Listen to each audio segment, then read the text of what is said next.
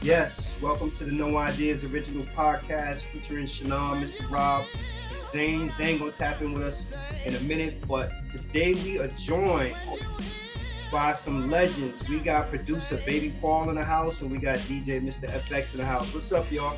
Peace, Kings. Peace, How you doing? How you doing? How everybody doing?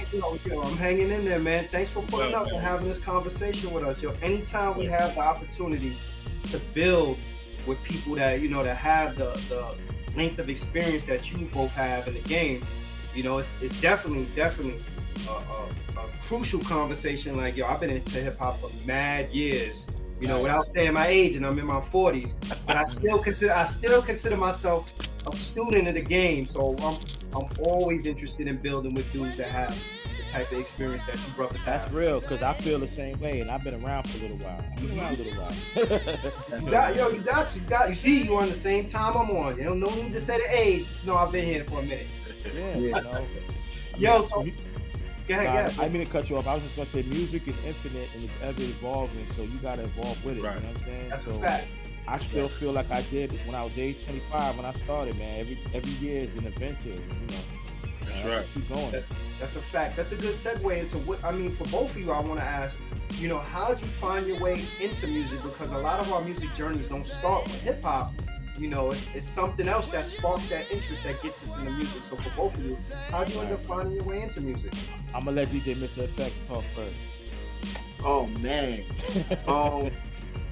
Mine is like the cliche story, because I'm originally from South Jamaica, Queens, right? So I'm from 109. So for me, as a young kid, all I saw was Park Jam. Salute to Grandmaster Vic, Disco Twins, Infinity Machine, and things like that. So for me, it always been about the music, because it was everywhere. It was prominent. You know what I'm saying? Like where I'm from, it's like you got Merrick Boulevard, and back in the days, Balboa, it used to be called New York Boulevard. Right. So a lot of people don't know. So you had these, you had on Jamaica Avenue, it was a famous roller skating ring that you had Grandmaster Flash and Money Mel and all of them used to come there and things like that. They got flyers and things like that to document all of this stuff. Right. So for me, it was really about the music. And then my older cousins, every Friday they was going to the Red Parrot and they was talking about this. So I was just like, you showing your age too, Mr. DJ. You know what's so funny? I'm kind of like proud of my age, because as you should. Yeah, because I grew up. I'm the same age as hip hop. That's right. All right. You know what I'm saying? Seen it since its inception. Yeah. So it's like we the same year. You know what I'm saying? I'm a 1973 baby. You know what I'm saying? I'm proud of it. You know what I'm saying? Right. Don't feel bad, bro. I'll be 50 years old. I'm 72, B. Yo, and I don't have a problem showing it. Put it this way. I'm showing it and speaking on it. You know what I mean? Put it this way. We all some grown ass men, dog. That's a fact. That's a fact. So I would just say, for me, it started with I grew up in Jamaica, Queens also, but then I also relocated to parts of New York like Brooklyn, Crown Heights, Flatbush. So I was able to be inspired by the greats before me. I was a kid, I was a fly on the wall in the same streets and neighborhoods that Run DMC came up in, LL came up in, Mikey D came up in, the list goes on. A lot of Queens legends. You know what's crazy? Sweet Tea, Kid and Play, Herbie Lovebug, Salt and Pepper, like a lot of history in my blood, man. And it's funny you say Mikey D, because I remember growing up, I had a friend who lived on 225th, Springfield Boulevard, Farmers Boulevard out there somewhere. And he used to have jams in the one park. And Mikey D used to come out there looking for LL. Like, where this nigga at? Yeah, he wanted to battle him. It's true. Yo, he always wanted to battle him, son. And I was like, yo, wow, I'm actually in the epicenter of some shit right here. And I had to know so Exactly. 12, 11. I was able to travel out there. Huh? Shout out to Mikey D. What's so crazy? Shout out to Mikey D. Because remember, he did the second Main Source album when after the first Breaking Adams came out. Okay. Lost Professor and Kid Cut, had went into that hiatus. Right. And I keep in touch with Mikey because I'm one of the silent curators of Main Source to this day, which I'll share later. Oh, wow. And he told me that him and LL are still like very that? close friends to this day. Like they get on the phone throughout the year and check on each other. You know what I'm saying? Behind the scenes, like so I respect L for that because he remembers where he's from despite all his success. For like Mikey D in the past year to tell me he just spoke to L, like to me that's just dope. Yes, yeah. Because there's levels real to this. Quick, you know real quick. I just like a shameless plug. So there's a park, St. Albans Park, and I'm gonna tell you there used to be a famous band that used to actually play in that park. Mm-hmm. Tom Brown. A lot of people don't know that song Jamaica Funk. Funky for Jamaica. Yeah. I'm just gonna break that down. That song is actually paying homage to Jamaica. Okay. You know what I'm saying? The part where he goes, going to 165th Street Mall, they talk about the Coliseum block. Okay. Yeah. That's the Cardi block. Yeah. All right. That's what's up. Let me say this also. So, people get into the industry based on their passion, but something makes you shift from being passionate about the music into business mode. What is it that what becomes the impetus that makes a person shift from being passionate about music to going into business mode? It's funny you say that because for me, that's exactly what happened to me throughout my career as I grew in my career. Our first 5 years as a music producer, starting out with the Beat Miners, shout out to UP, Mr. Wall, you know what I mean, and producer for Duck Down Records, shout out to Black Moon, Smith & Wesson, Helter Skelter, OGC. First 5 years of my career, I was a fan of the music first, and then I got the opportunity to actually contribute to the culture through these records I was doing. Right. And yes, I was getting paid, and yes, I started getting my name out there, but I was doing it for love. I was doing it for my peers. You know what I mean? Like, I was fans of Tribe and Pete Rock and Gang Starr and of course Main Source, everything that came before me. So when I was blessed the opportunity to actually make records that my peers could hear it, I'm just like, ooh, wow, this is dope. You know what I'm saying? Right. But then the reality sets in when you have to manage your finances and your needs and be responsible as an adult, earning a living, doing this as a career. There you You gotta pay attention to the business. You gotta pay attention to your publishing. You gotta pay attention to your worth as a producer, how much you get paid for your records. You gotta pay attention to the business structure of the deals you do, whether as a producer or an artist. You gotta pay attention to contracts. You have to have relationships with lawyers, people that do marketing, all the stuff behind the scenes. If you don't understand the business, at some point, you're gonna get lost, and the art, you know what I'm saying, will be, you'll be the dude that's into the art, but you're not earning a good living off of your art. So for me, I had to have that balance. You know what I'm saying? Right. How do you How do you keep the creativity though? Because you see some people become totally entrenched in business that all of the creative juices are sucked away. I've heard people say before, you listen to a lot of dudes' first album, and it's their best work because they hungry. They was eating a $1 hero from the bodega, going to the studio, getting high and writing, and they were committed. But then once they started getting the trappings in the industry and making the money and became business minded, some of that creativity seemed to go away. So how do you keep that hunger and stay creative? Right, well, both. For me, right. Go ahead. No, I was to piggyback on this question. I was gonna ask the both of y'all, what drives the both of y'all? Right. For me, it's first the love of the music. I mean, I listen to everything. I listen to all types of genres of music. I don't get into this mindset that because someone is out making music and they're younger than me, I can't listen to it. I can have my personal taste and preference because I'm creative, but I still listen. Right. Because listening is also a form of education. You can learn from something.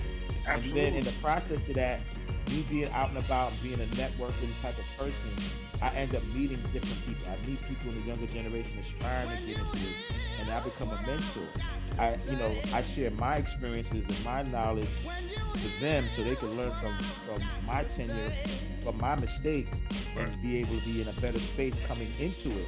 And then on the creative side, I can hear what they're doing and be inspired by that and be like, oh man, he's putting it together.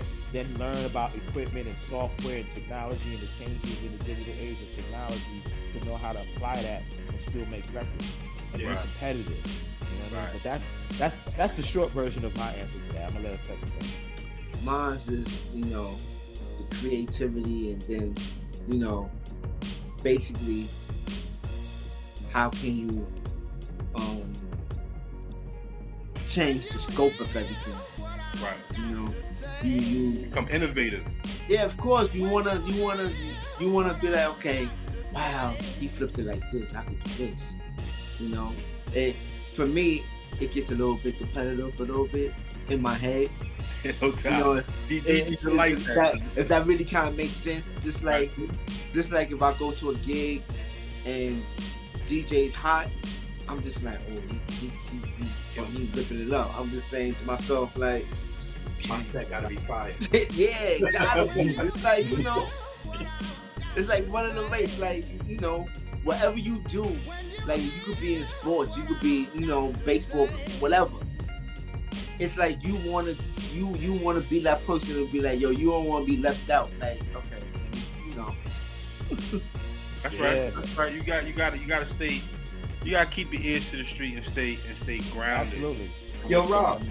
It's funny that I even say that because we talk about that a lot about the young artists that's coming up, and there's I think like we have like different levels of tolerance for new music. Like I think Rob is very much a purist, like boom bap. I love boom bap, but I've also gotten to the point where I think as a result of my children, I've used them to kind of keep my ears young. And they feed me music, and some of it I like, some of it I'm like, nah, it's not, it's not for me. But I don't turn any of it away because I feel like the moment I turn it away, I'm out of touch with what's going on, what the sound is. You get lost. It's true, man.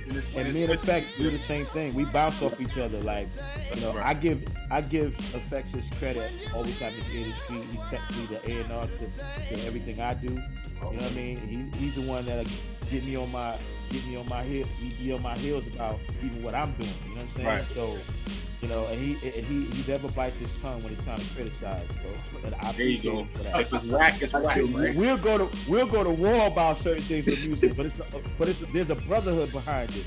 It's never disrespectful. Behind closed doors, man, you would think it's like some type of, government things going on. Like we just like, if they had put the camera on us, you'd be like, yo, somebody about to push the button. About to go down, right? No, but something that shows the level of investment and being receptive to each other to give each other that feedback. That's the only way you're gonna grow.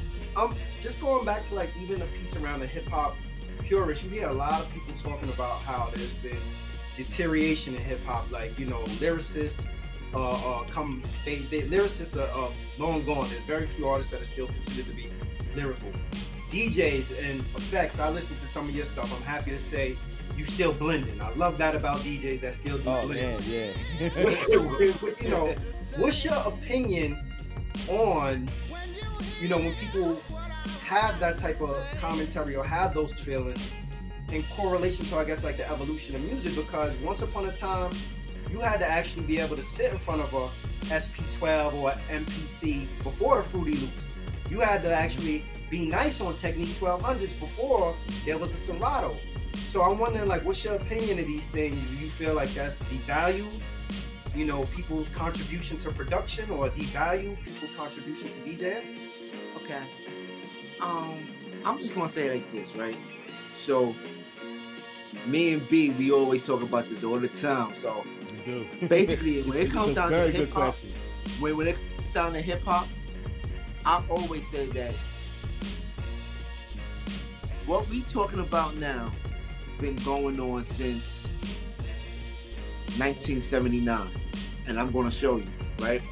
So basically, like, I remember it from the parks, right? Park jams and things like that. Once hip hop got its representation through that song, and you know the song that we all talking about, you know what I'm saying? The Sugar Hill song. Rapper's Delight, baby. The Rapper's Delight. That was hip hop introduction. That was their commercial success, right? You right. So, Right. but with that song came the first ghostwriter, the first thievery, right?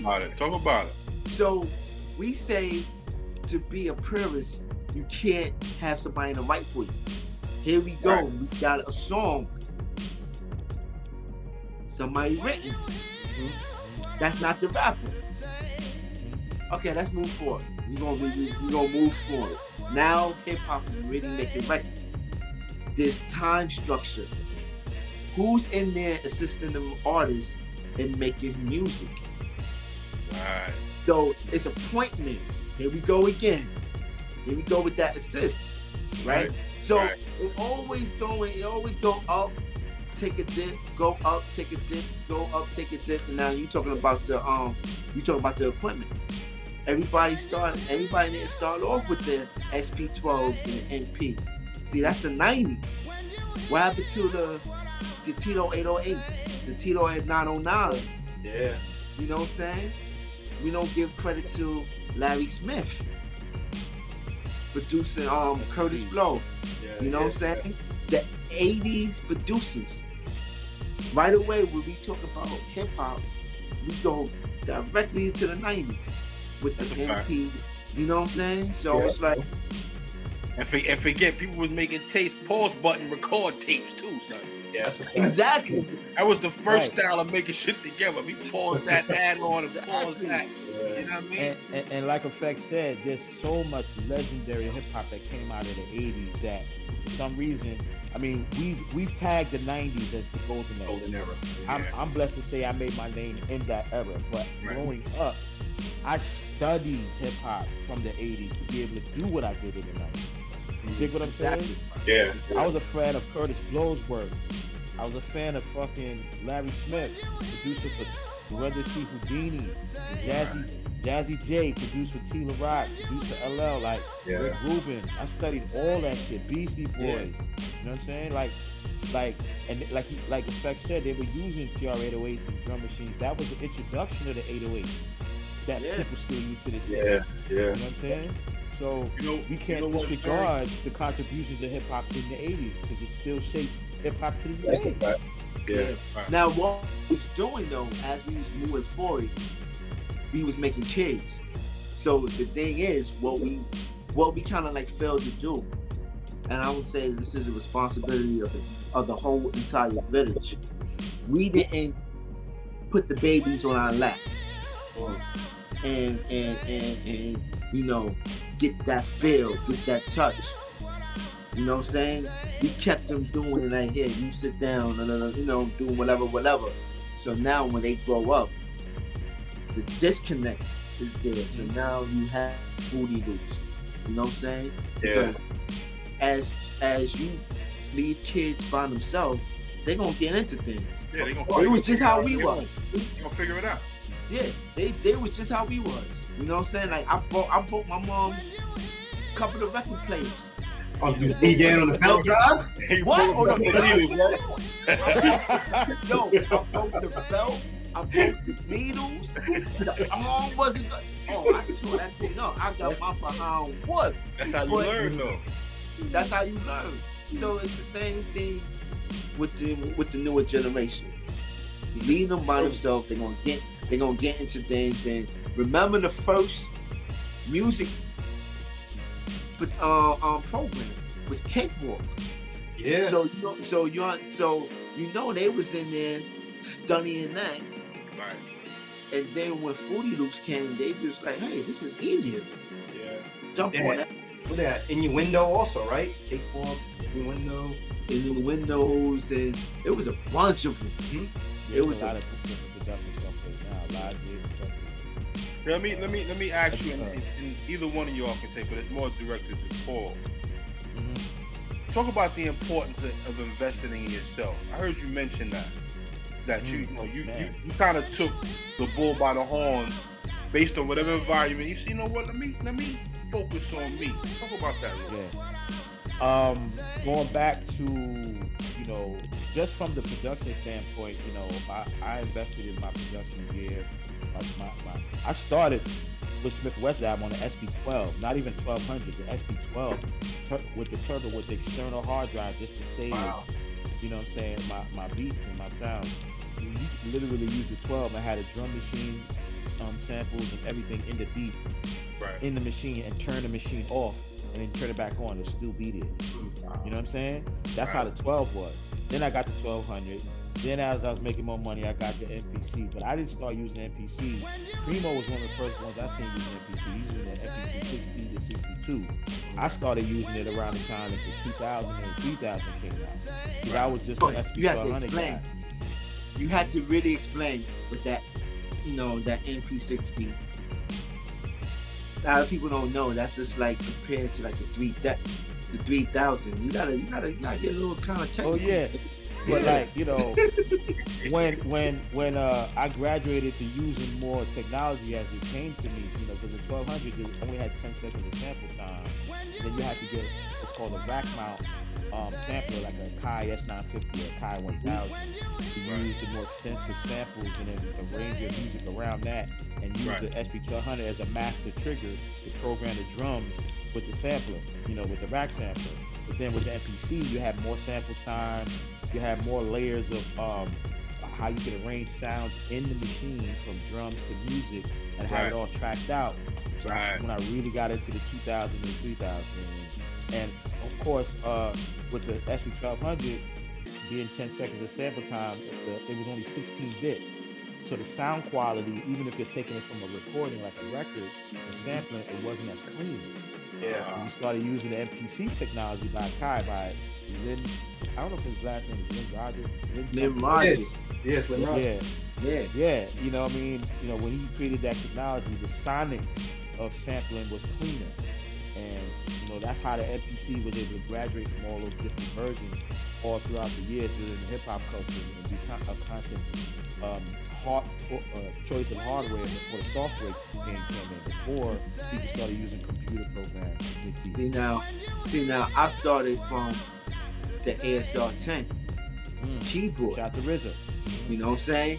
So and have. So you know what I'm saying? And have it, yeah.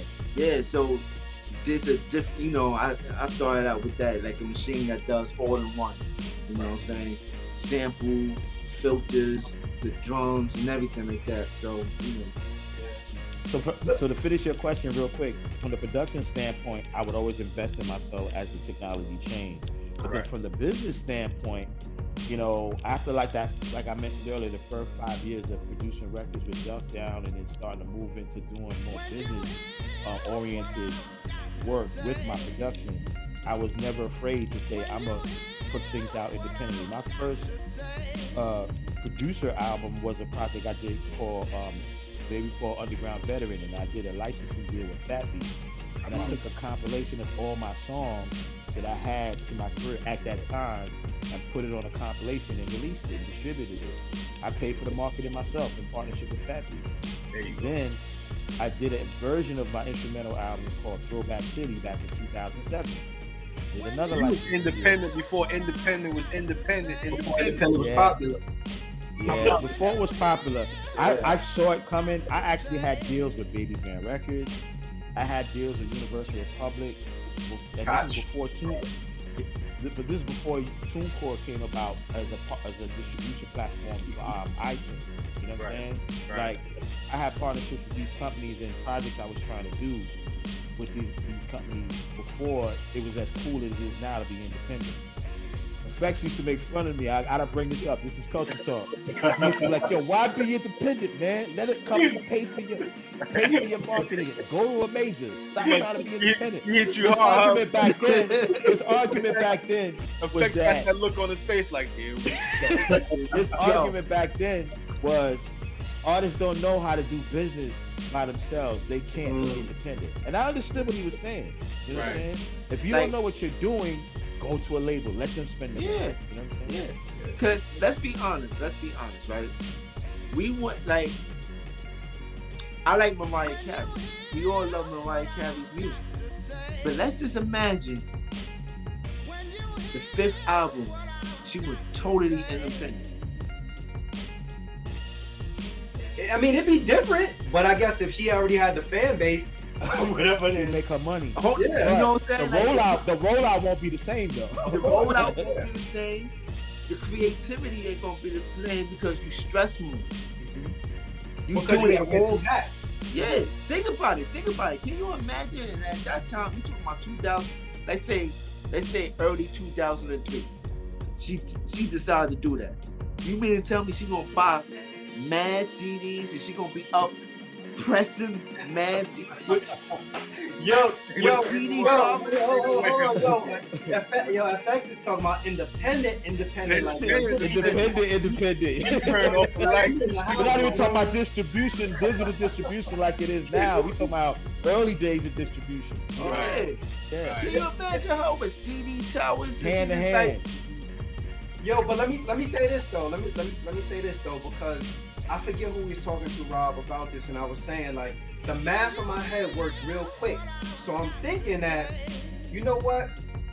Would I rather sell 1 million copies on a major label, or would I rather sell 100,000 independently?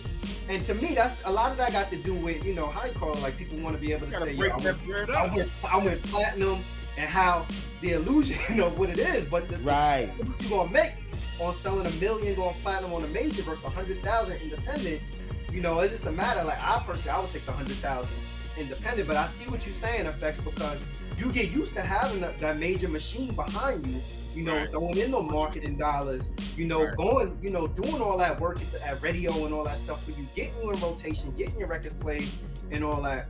And I think in your defense also back then, to your credit, you had to have vision around that. You had to have vision. A lot of people didn't see it as a necessity. And resources. Vision, yeah. And I'm just gonna say this too. It's the same thing like people that purchase homes and you got your properties and things like that, right? So if you got A1 credit, what you gonna do? A lot of times they take out a loan, right? Music business is nothing but it's the same thing. They give you money, right? Property. They give you money, right? It's about what you do with it. You know what I'm saying? You don't supposed to take the whole thing and then squander it. Yeah. Can you imagine if they give you 500,000, right? So I look at it like this: it's a bank. Take the 500,000. You could take at least 250 or maybe 150. Put that in the IRA account. There you go. Compound it. Oh man, right here, man. Compound it. Just let it sit. You know what I'm saying? And work with the other rest. Work with the rest. Yeah. Now I always say that you're gonna have extras and things like that. The extras is whatever. Now, if you don't recruit, there you go. You just pull that out there. There you go. Hands it all. That's right. That's if you get legit accounting. That's a whole. That's a whole. We ain't even gonna get into that. Oh my God. But see, then again, right now, all three of us right now, you don't have no middleman handling your money. So the same thing, you know, you really have to be on top of your own resources, your own game.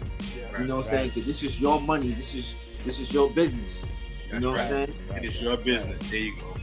Yeah. What was you going to say? You was about to say something. Yeah, no, I was gonna say, That's a good point. everybody always sees the finished product of everything, but they don't know, like there's a lot of times you don't get the story in terms of what the process was and how rough it was for people to get to that point.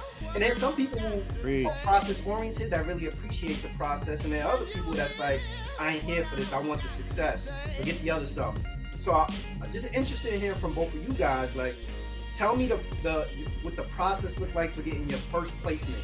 Not your first major song, but just your first placement where you was like, damn, I worked my ass off and now I'm on Joe Schmo single or song or whatever it was. What did that look like?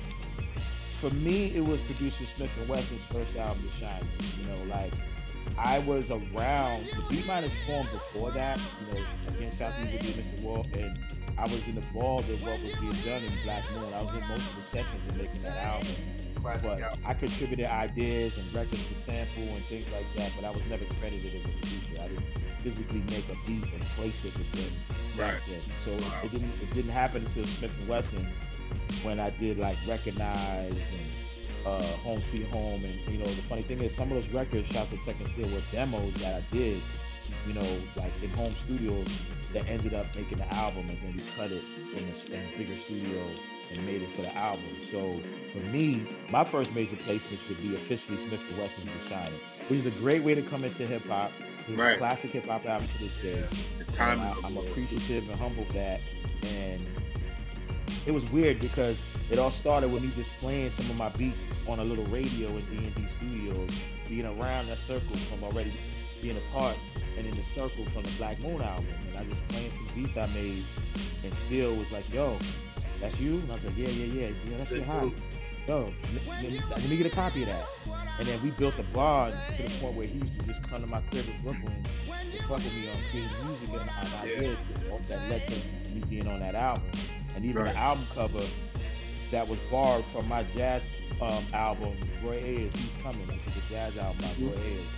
Cover with the eye, you know what I'm saying? So Still borrowed that record from me from my collection and had a photographer recreate the image you see on the cover of the Smith West album. So for me, I feel like my contribution to that album is deeper than just the music. It was the vision of that record, and my work on that record that made that album. You know what I'm saying? So How did you find yourself in boot camp? Or that whole scene? Well, it was really the Beat Miners, because Evil D and Mr. Water Brothers, Evil D is a DJ for Black Moon, and shout out to Chuck Chill Out. Chuck Chill Out was the one that helped break Black Moon with Who Got the Prop. You know what I'm saying? And they only had a single deal with Nervous Records at the time. But when that record took off and it started charting not only in hip hop charts, it was charting on the R&B charts and the dance records chart. Because a lot of people don't know, Nervous Records was known for dance music before they got into hip hop. Right. You know what I'm saying? So they knew how to market it in a way to tap into these different charts, and that's what helped make that single in particular so big.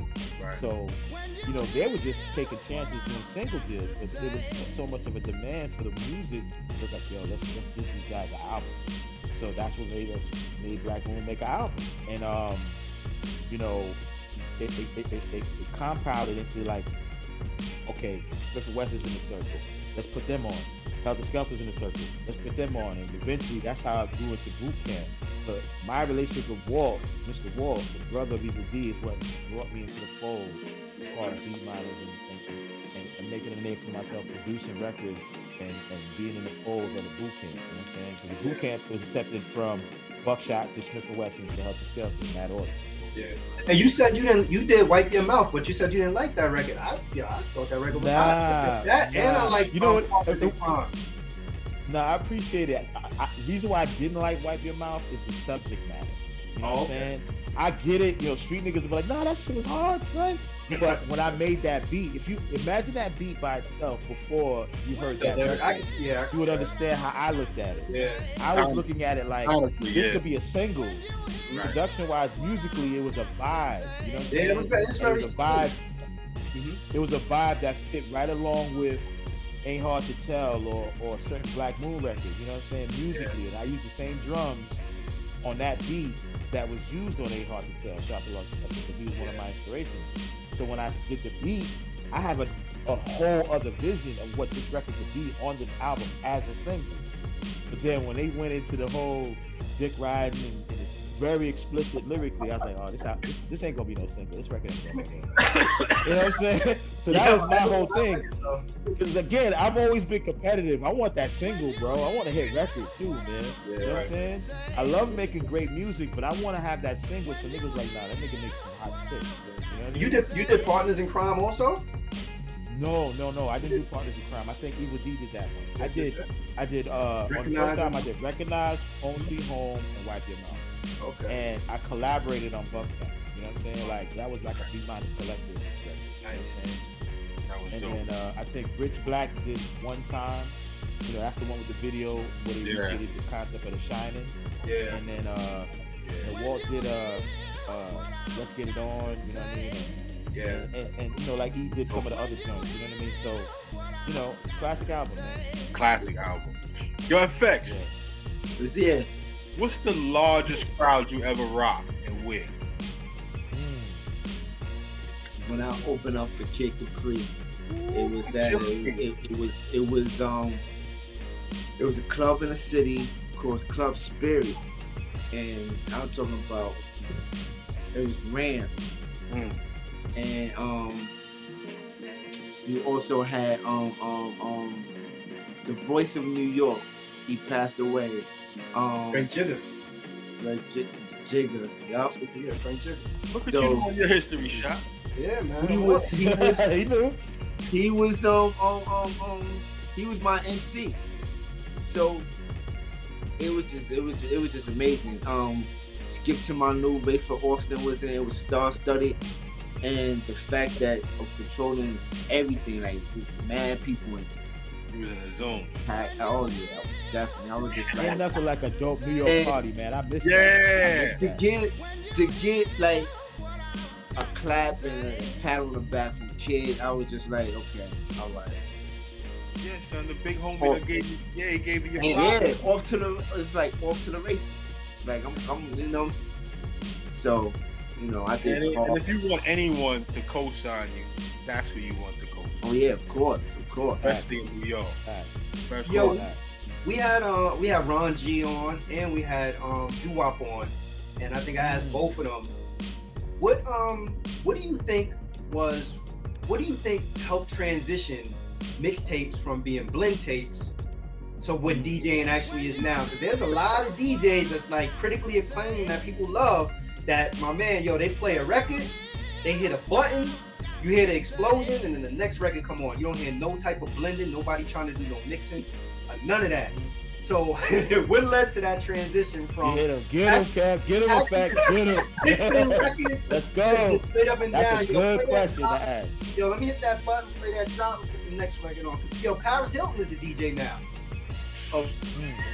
Serato, man. I hate that Serato. Let me tell you something. When you mention names like that, it's more of like a tastemaker of personality. It's not necessarily the DJ skill. Right.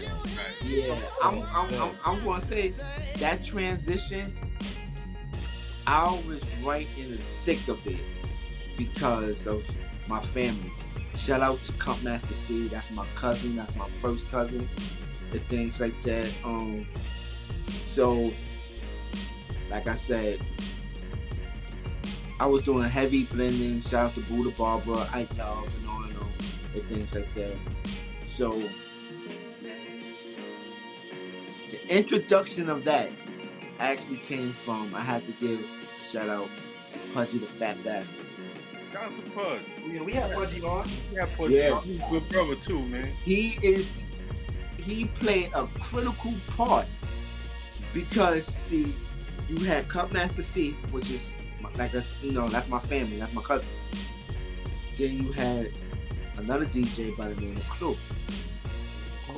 Around the same time, they started making. You got it ready as a prop right there, man. Yeah, Masters. You know what I'm saying? Masters. So, oh man. So, at first, everybody was doing the traditional mixtape. which was the hottest song, a little bit of hip hop with a little bit of blending. That's the traditional mixtape formula, which was stamped by Kid Capri,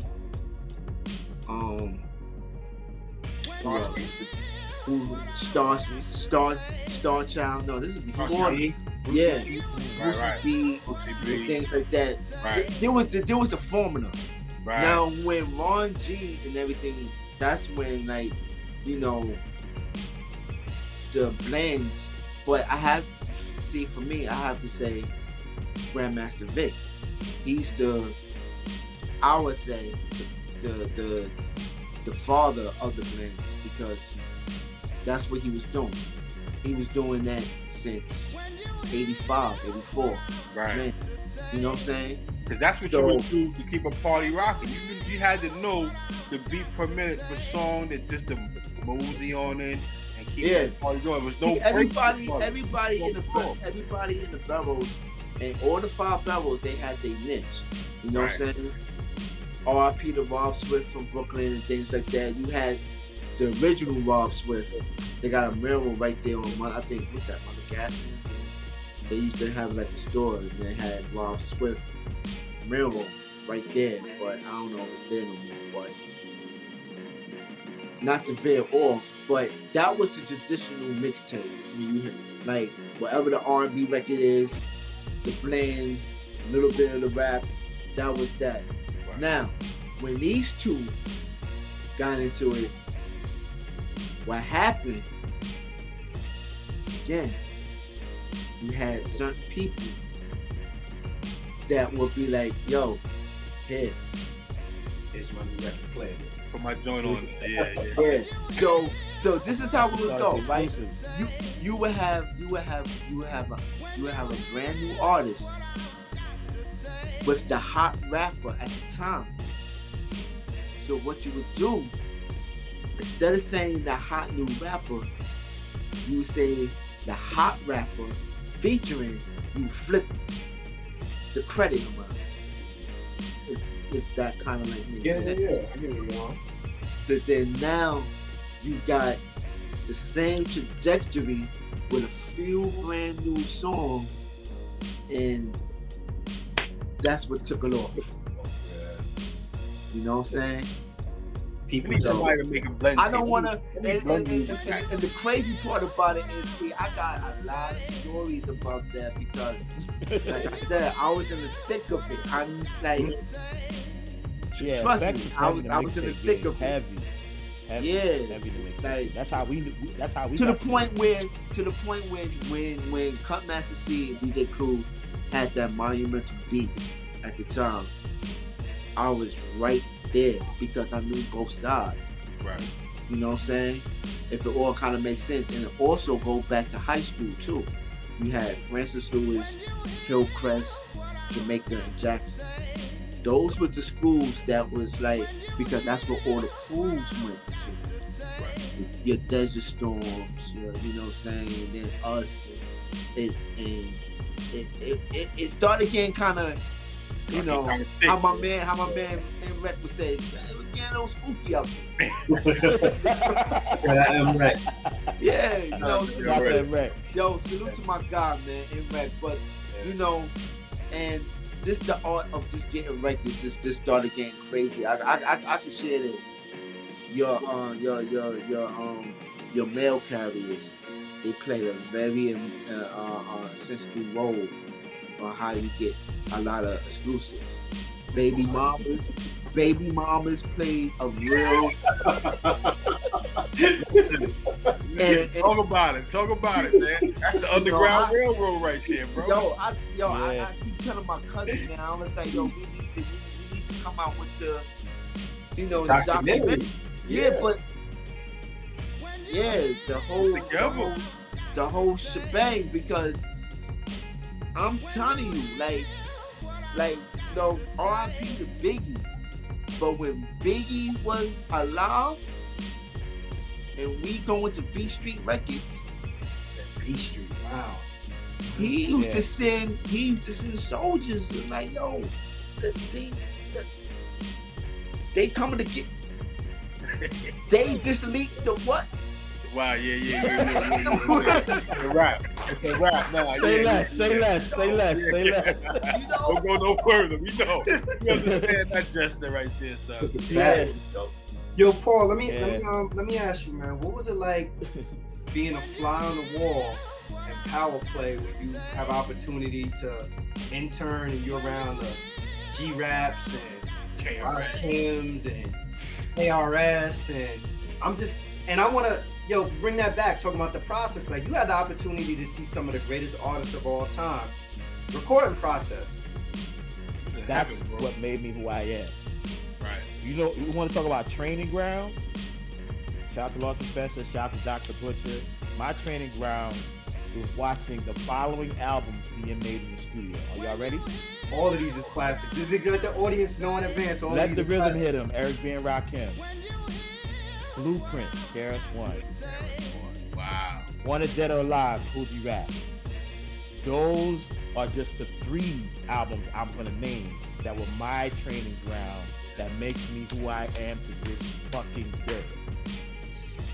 Salute to you, bro. I was just talking to my best friend Prestige. Salute to you. To be around that energy. To be around that energy and watch that take place right at the epicenter when they were right in the niche of their careers, doing what they were doing.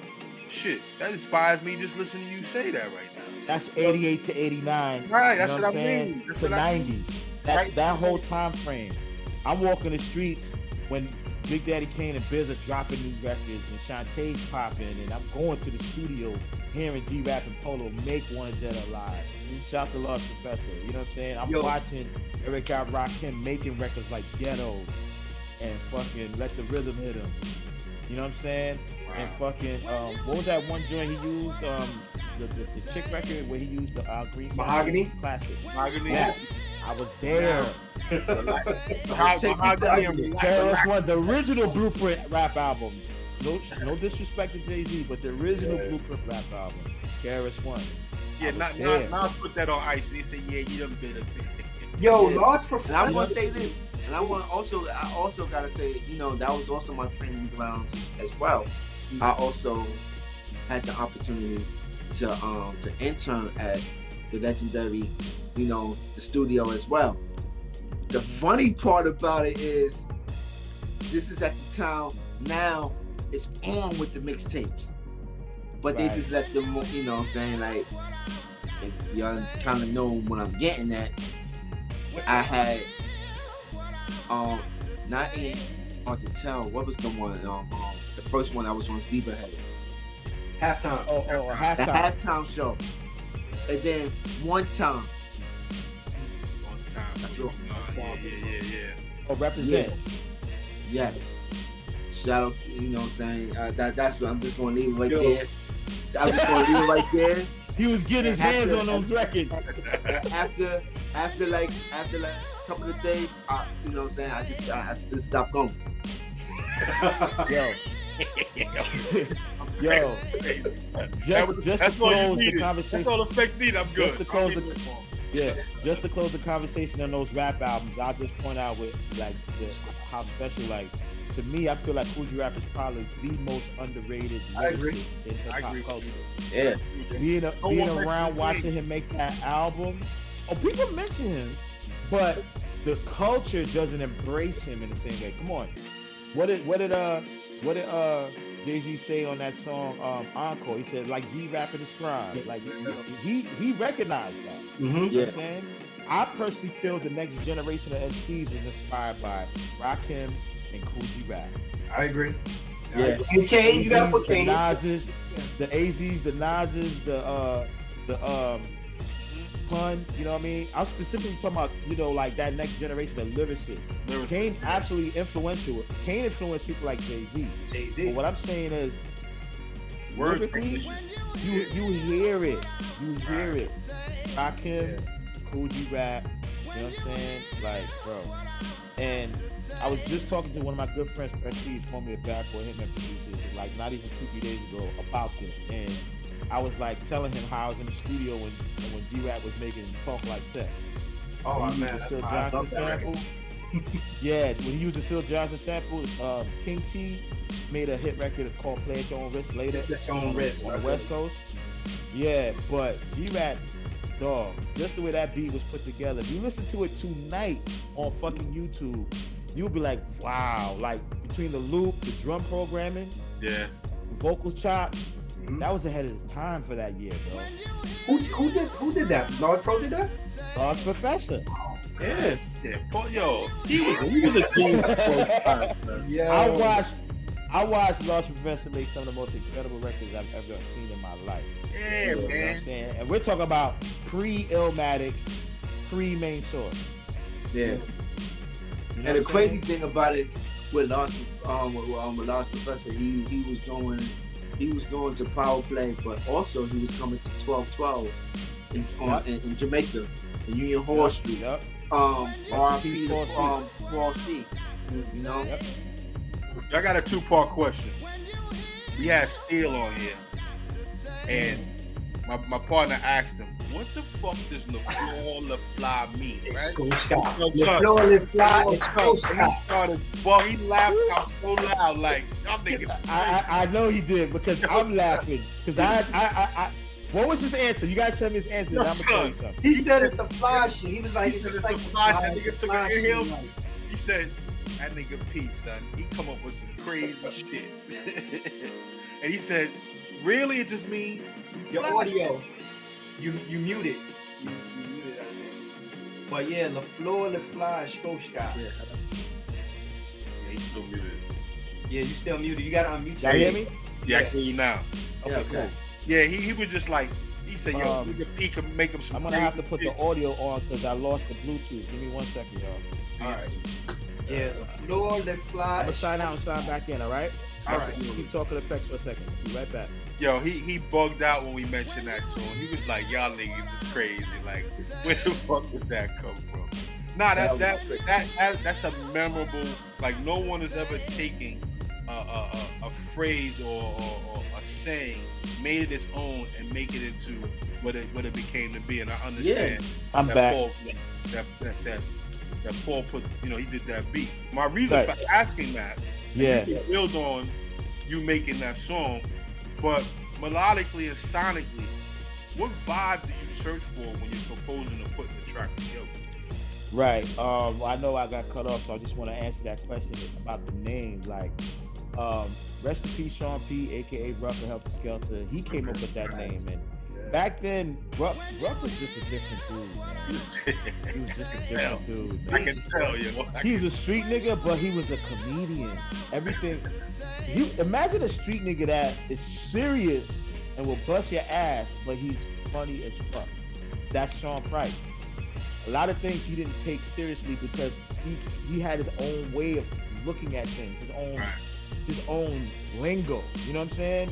So if you notice in the intro of the record, he just says that and he's freestyling that. Literally on the record, and we just kept it. He said the name of this shit here is the Fab Five. No one knew what that shit meant. No one questioned it.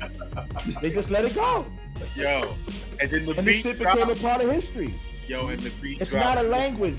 You can't translate that. You can't look that shit up. Yeah. That's just what it is. That's why I asked So, Bill. That's why you asked him. You know what I'm saying? And as far as the production, I sampled the jazz record by a group named The Catalyst, and I love the keyboard melody in there.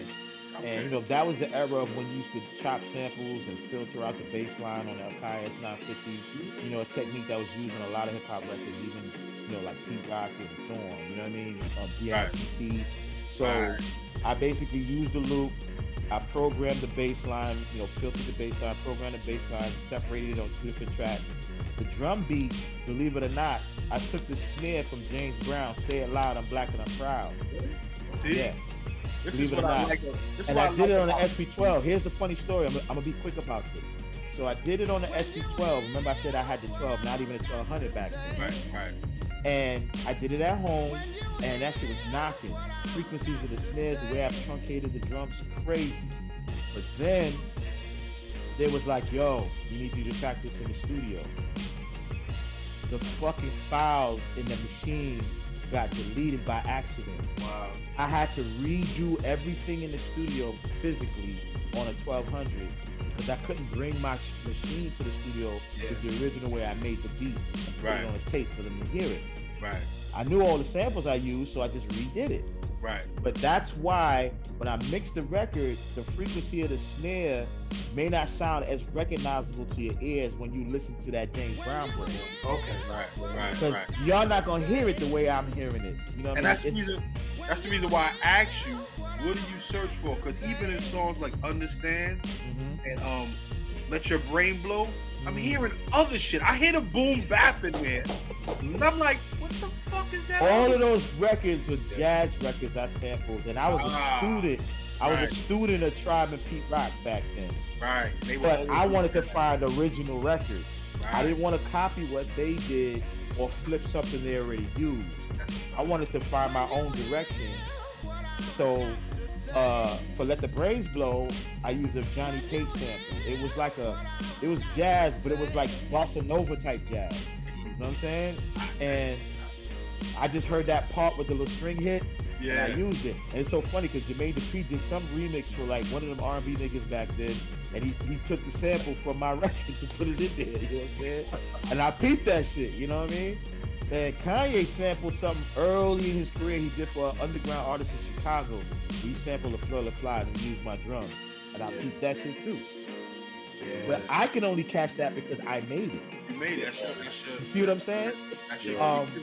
But yeah, the Johnny Pate, I used a jazz sample, a bossa nova sample, and then what was the other record you mentioned? Understand. That was a weird like alternative, another jazz record. You know, it's so weird. Like some of my core fans for years, they kept asking, "What did you sample for that record? I'm looking for it." That shit crazy, right? And the drums is by a group called Whatnots. It's the same drums that was used on Bucktown, same drums that was used on a record called Hey Girl, that Lost Professor produced for Apache, right? But I used the original record and I programmed it. And then I borrowed a sample I did from Pete Rock. You know that remix he did for House of Pain? Jump Around remix. He had a vocal sample from a record on Stax where it kept repeating that little voice, that eat that, son. You know what I'm saying? You hear that little vocal sample in the background? Yeah. I took the 45 of the original record that he used and I programmed that little vocal snippet. It was kind of like a subliminal hint. Like, yeah, I'm taking your shit and flipping it. You know what I'm saying? And I put that in the background on that record. So that explains those records. So what made you part ways with Duck Down? Because you got like that. Well, it was a combination of reasons. I'm glad you asked. With Duck Down in particular, I did the last two projects I did was Boot Camp album, The Chosen Few. You know, the ones that they wear in the jerseys. Mm-hmm. And then I think For the People was another Boot Camp album, and then Smith & Wesson's other album when they changed their names because they were sued by the Smith & Wesson gun company. They changed their name to Cocoa Brothers. Rude Awakening. Yeah, this was around 98, 99. Those are the last times I worked with him. I think the main reason for me was I didn't agree with the fact that they were taking me and Walk for granted, meaning that they will always call us to do production on their album, but the rate never changed.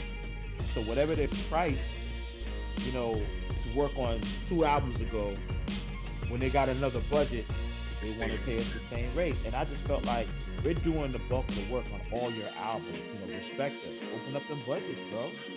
So let me ask you this. Give us co-executive producer rights. We didn't get none of that. They were treating us just like work for hire. And I got tired of that. Let me ask you this: Did they have the means? Because I just always assumed that Duck Down was a smaller independent label, but they had major budgets.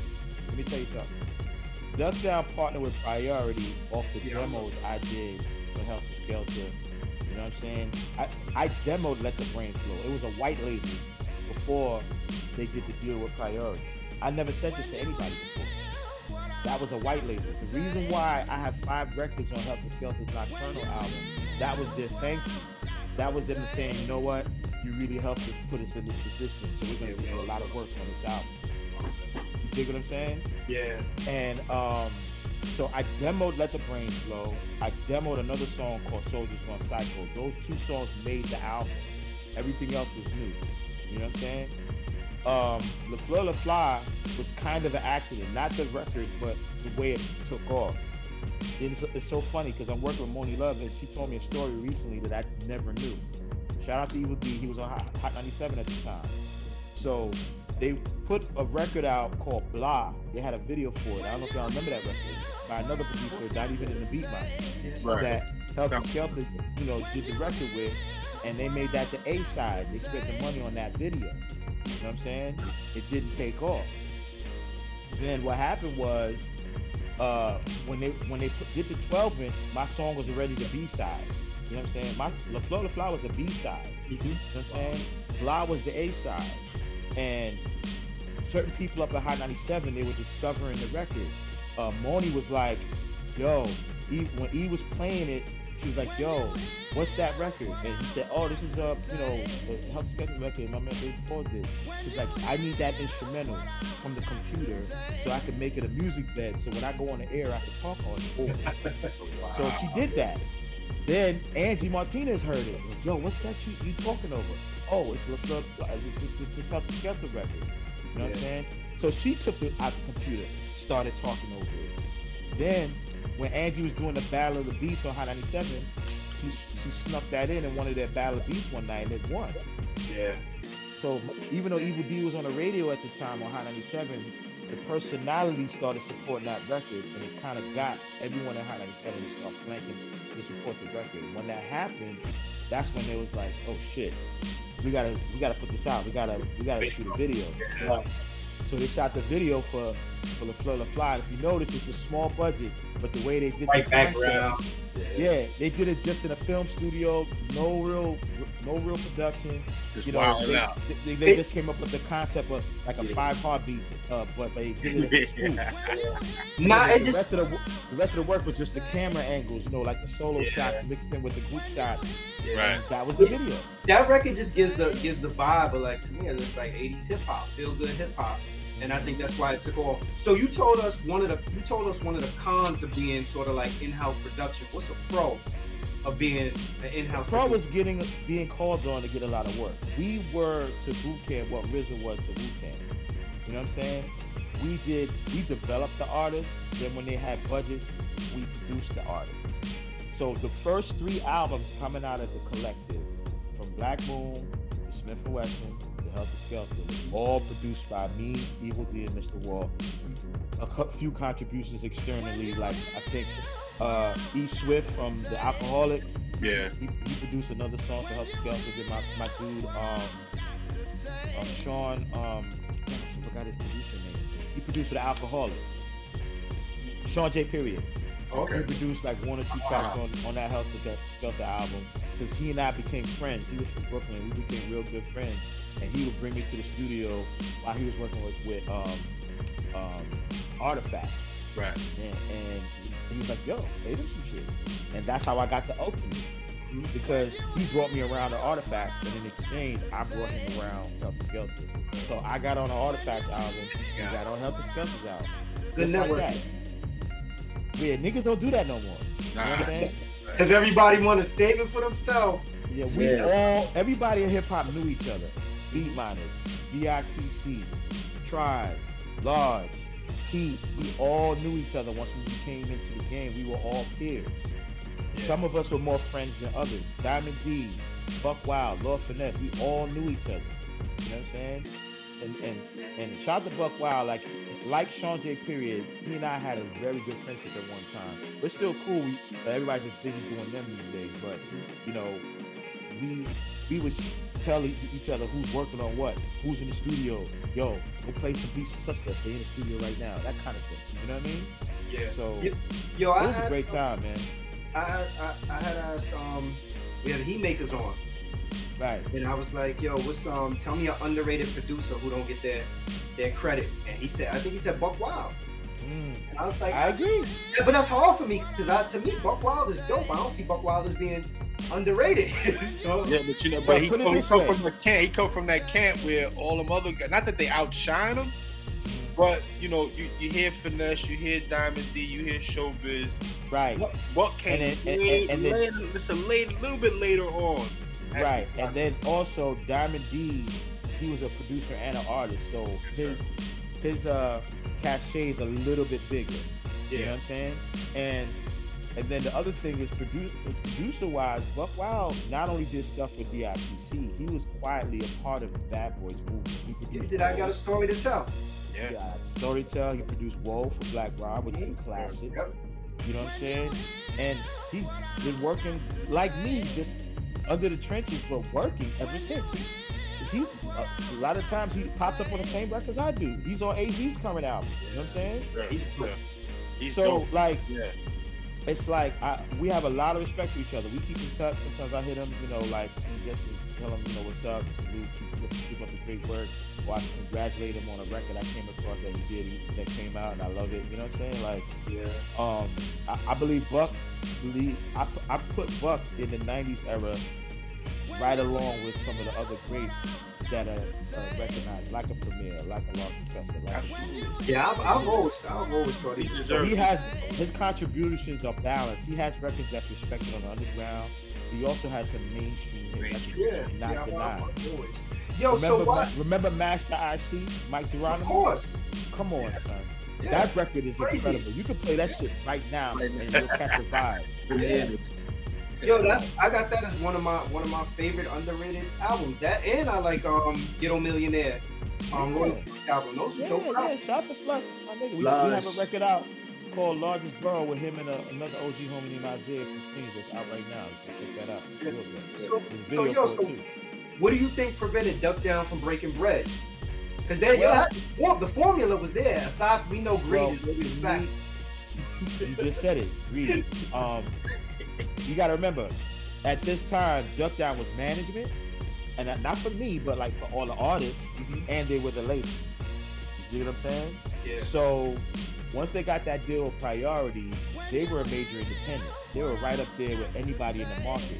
The only other label that independently that was picked up by Priority, that, as y'all know, was No Limit. If you remember. Yeah. So Brian Turner, y'all remember the Ice Cube story, Yeah. right? He did the partnership with Duck Down. He was funding those albums that we worked on, and when supposedly they weren't recouping what they were spending against what they were making, Duck Down had offices on 18th Street at the time, between 5th and 6th. They were right up the block from Rockefeller Records. You know what I'm saying? At that time in the 90s, in their own plush offices, so they were making money. But I guess everyone can questionably say none of Duck Down's albums certified gold. I know better, but unlike Wu-Tang, you can't say it's not on public knowledge or public record that those albums certified gold. So the perception is they're not a successful label. So after I think a 2-year time frame, Priority pulled out of their partnership with Duck Down. And I remembered around that time frame, Drew was like, yeah, man, it's over. Like he was a little depressed and upset. They had to close the offices in the Manhattan and the whole shit and just start over. And then he partnered with Rob at Cornerstone, doing a lot of marketing, and he was able to find ways to keep the label alive. From that time, it was around the time I pulled out, so I don't know where they went, business structure, where they set up their offices or anything after that. And then the years later, you saw the new cats come in the game that they got behind, like Sky Zoo, Static Selector. I like Sky Zoo too. You know what I'm saying? I just did a record with Sky Zoo that's out right now. I'm only love him. Yo, I feel like they kind of laid the groundwork though for like a Raucous. Like they were like the absolutely baby or whatever, and show Raucous. Absolutely. Speaking of and Raucous, I've done business with Raucous too. let me ask Effect. Yo, Effect, who are some of the artists that you DJ for that was a great experience? Okay. I did a mixtape with AZ. We did Last of the Dying Breed Part 1, Part 2. Raph. Mixtape. Like rap. That's fire. My God, Flush. Shout out to Flush. You know what I'm saying? Me and Mike Geronimo, we was supposed to do some, you know what I'm saying, some stuff, but you know, everybody's time got a little bit, you know, conflicted and things like that. I did little things with Cheeks, of course. Okay, you kept it Queens, Q Borough. Yeah. I mean, this is, you know, I just keep my sources where, you know, reach where I know it can really happen, you know? Yeah, that's right. Yo, I feel like that first Mike Geronimo album, The Natural, I was so disappointed when he put out Vendetta, because I'm like, I don't know if it was Irv getting close with Puff and selling him on, yo, you could be this huge commercial artist, but that first album with all them songs on there, the Natural was just like, you know what that was? It was pressure. It's kind of like what Nas went through with Illmatic to it was ready. The next album. Okay. They brought in the track masters and they started making more commercially viable records. Because with that second album, one of my good friends, Prestige, he produced that one song with Puff. Nothing but the money. You know? Yeah. I always love that sample, but I understand the commercial approach compared to the first album. You dig what I'm saying? And I think he fell under that same pressure as a dude from Queens, solo artist, critically acclaimed, didn't really sell enough records. TVT was originally a label they made their money off of movie soundtracks and television's greatest hits. They licensed songs from TV shows and sold them as compilations and made a shit ton of money. Steve Gottlieb, the owner of the label, I know him. I remember when they accepted Blunt Recording. You know what I'm saying? I was around for that. You know, I have a whole other story that I ain't gonna waste your time with, but you know, they did the deals with Mike Geronimo, Ja Rule when he was in the group, Cash Money Click. You know what I'm saying? Yeah. Irv was the A&R, you know what I'm saying? And he got his A&R position from being Mike's DJ, and he graduated to Def Jam, and the rest is history. You know? Yeah. But yeah, you know, I feel Mike was under that same pressure that Nas was under with that second album that Nas did. Yeah. Just the difference is he was on Columbia, so when they put that bag behind him, he had a Lauryn Hill feature. It was a no-brainer. You know what I'm saying? Yo, P, have you? Go ahead. Rob. Yeah. I was going to ask you, have you ever worked on a full project with one artist? You know, it's so weird. You and that artist, because I always ask this, and I speak about this a lot. Because people like emailing they fucking tracks. I think music don't come out the way it should. The niggas is emailing shit versus you sitting there with the artist, studio making it. And my answer is yes. Knowing his temperament, know if the nigga like Hiddles or whatever. So y'all ready for this, fellas? Me doing that happened later in my career. It wasn't early in my career with the Deftown stuff. It wasn't even after that when I worked on Nas Stillmatic or worked for AZ. It took me being independent. We had that conversation earlier. Me taking the reins and understanding my position in the market and saying I want to get behind a body of work by someone. I ended up working with an artist from Detroit named Super MC. He was known as a freestyle battle rapper. He was featured in 8 Mile, and we collaborated on. First, we were just making records together, but then they organically formed a group concept called Crossroads, and I named it Crossroads because for me, I was at a crossroads in my career, like from going into focusing more on being an independent label owner and focusing more on the business, like we talked about earlier, along with the producing.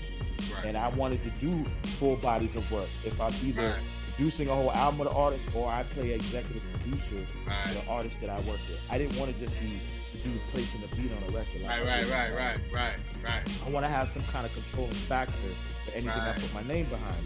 You know what I'm saying? So we ended up doing 2 EPs actually. One's called X Amount, the other one's called The Road Less Travels Out. You know what I mean? Critically acclaimed, all of the media we did behind it, everyone always said the music was dope. I guess the comparable as far as the creative direction would be like Gang Starr modern day, or like what Prime was, which was Royce and Primo. You know what I mean? Those are my comparables to allow you to get the picture of what me and him were doing as a collective. Yo, shout out to MREC. I saw on your interview with MREC, you gave one of the most descriptive breakdowns in terms of how like royalties and things like that work. And I was wondering if you could kind of go into even a little bit more detail as it works, because we see now what's coming up. You see the dude, Freddie P from Making the Band. You see Mace coming out. We've had a number of artists actually come on the podcast and talk about how they don't have their publishing or other issues that they have as it relates to royalties. But I don't think that people have a real clear understanding of how royalties work. And I definitely know for a fact a lot of people don't have an understanding in terms of how royalties work when it comes to streaming. So anything you can lend to that conversation, I think will be appreciated. Sure. Well, I'll start with just my experience, and I'm gonna give you some references that allow you to get the picture. Like my whole career, starting with the Beatminerz to now, I signed with a publishing admin company. A publishing admin company is a little different than doing a co-pub deal. Co-pub deal is when, let's say, Universal or Sony comes in and they want to buy into your work for a term. Let's say it's 2 years, a year. They give you advance for that, whatever they feel you're worth based on what you have in the market and what they anticipate you're about to come out with in the market and it possibly doing well. They'll give you a few $100,000, $250,000, whatever, you know what I mean? It's all negotiable. And this was when co-pub deals was a big thing for writers and producers, especially 90s into early 2000s, right? I did an admin deal since day one, since Duck Down days. Admin deal, the company's called the Royalty Network. You can Google them. They have offices in New York and LA. I did an admin deal, which means that they administrate all of my career catalog, and their fee is like anywhere between 10 and 50%. When I first signed with them, it was 10%. But of course, as time grew by, years later, you know, for the services they do, they started wanting a little more. So I agreed when I re-upped for 15%. So every quarter, my entire career catalog, whatever it's doing internationally, my mechanical royalties, they administrate it and collect it for me here to overseas, and I get my payments based on, you know, the success of the catalog I have. And now this is separate from BMI and ASCAP. This is separate from performance royalty. You understand? And what Royalty Network also does within their means is help you get placements for licensing opportunities. I remember one time they placed one of my records in one of the NBA Jam games. Remember the NBA Jams? Yeah. Back in the day, they placed the record I did in an NBA Jams game. So their business is to do licensing placements, you know, based on your catalog. If they could get it in film, television, sync licensing, video games, they do that. Is that how Live It Up from Pharoahe Monch got on Friday, I think it was? Actually, no. They collected after the fact, but Living It Up was because I produced a record for Pharoahe Monch that was supposed to be on that first album he did, Internal Affairs for Rawkus. Mm-hmm. But once the album was pretty much done and my record was done, they loved the record, but they just felt like sonically it didn't sound like the creative direction of this album. So it was like, we're going to hold this record. We're not going to put it on the album. And then, at that time, Rawkus had a partnership with Priority. So when the Ice Cube soundtrack came about, which was distributed by Priority, and the movie was coming out, they was like, yo, send us some records you got. So Priority saying that to Rawkus. So they submitted my record. And they're like, yo, we love this record. It's Pharoahe Monch, you know, rap legend, Rawkus. Right, absolutely. They're gonna put it on the soundtrack and in the movie.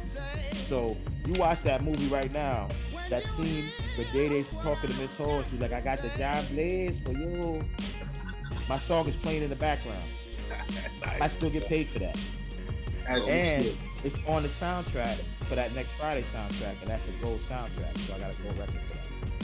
God bless. So shout out to Pharoahe Monch, and thank you to Rawkus Records for licensing that record, because I make more money off of it on that soundtrack than I did on this album. yo, FX, let me ask you this. We do a little segment on the podcast where we call it Gimme 5. And some time ago we had a Gimme 5 where it was, you got to give us 5 records guaranteed to rock a party. But here's the catch. Those 5 records, you don't know what the audience is, you don't know where the party is at. You just got to go into your 5 records to rock a party. What's those 5 records for you? Oh man. Let's You go. got- Yo, Yo, You know what? All right. And I'm taking notes too, because I You want could be. You don't know. You don't know. They just gonna drop. You could be in Dubai.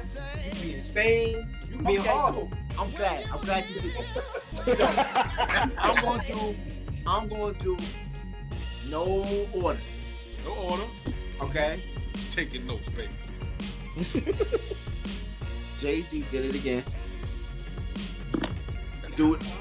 Do it again, yeah. Do it again. Yeah. Shout out to Rockwilder. Put your hands where I can see. I see that. That Busta record is up to now. Yeah. Still Dre. Okay. Still DRE. Still DRE. I'm gonna go with Blackout. Hold on. Blackout. That's DMX, right? No, microphone No. check. Red. Method Man. Rockwaller. Yeah, Rockwaller. Yeah, okay. I know about that. Yeah, the Rockwilder, yeah. Yeah. And That's two Rockwilder records. Okay, dope. yeah, two Rockwilder. Yeah. And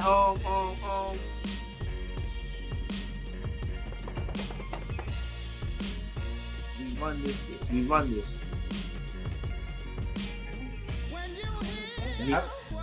And the reason why I said that because you said you can be anywhere in the world. So now I'm thinking. You about say this. rerun this. Are you talking about that song? We run this town. Run This Town, We are. Jay-Z record. We are. No, yeah.